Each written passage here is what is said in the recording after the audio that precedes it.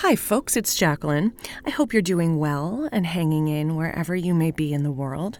This is just a little announcement to say that the bulldozers have broken ground in Rosemary Hills, and the construction is causing a bit of a delay.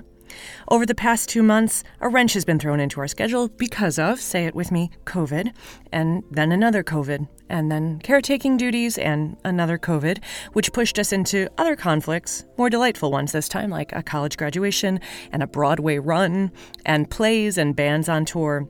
So, we're working as fast as we can, and we'll have episode 7 out to you as soon as it's ready for prime time.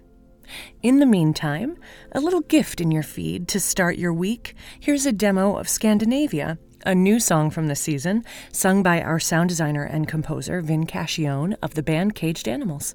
We hope you enjoy. And while I'm here, we're in our final push of creating this season.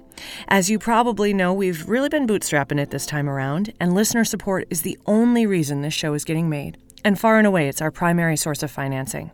So, if the spirit moves you to support the show and help bring us home to the end of this season, I want to let you know that we have a tip jar.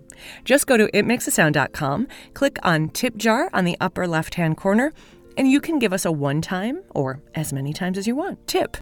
And in return, aside from feeling great about championing art you love and an independently produced show, you will receive 2 free downloads of It Makes a Sound phone wallpaper.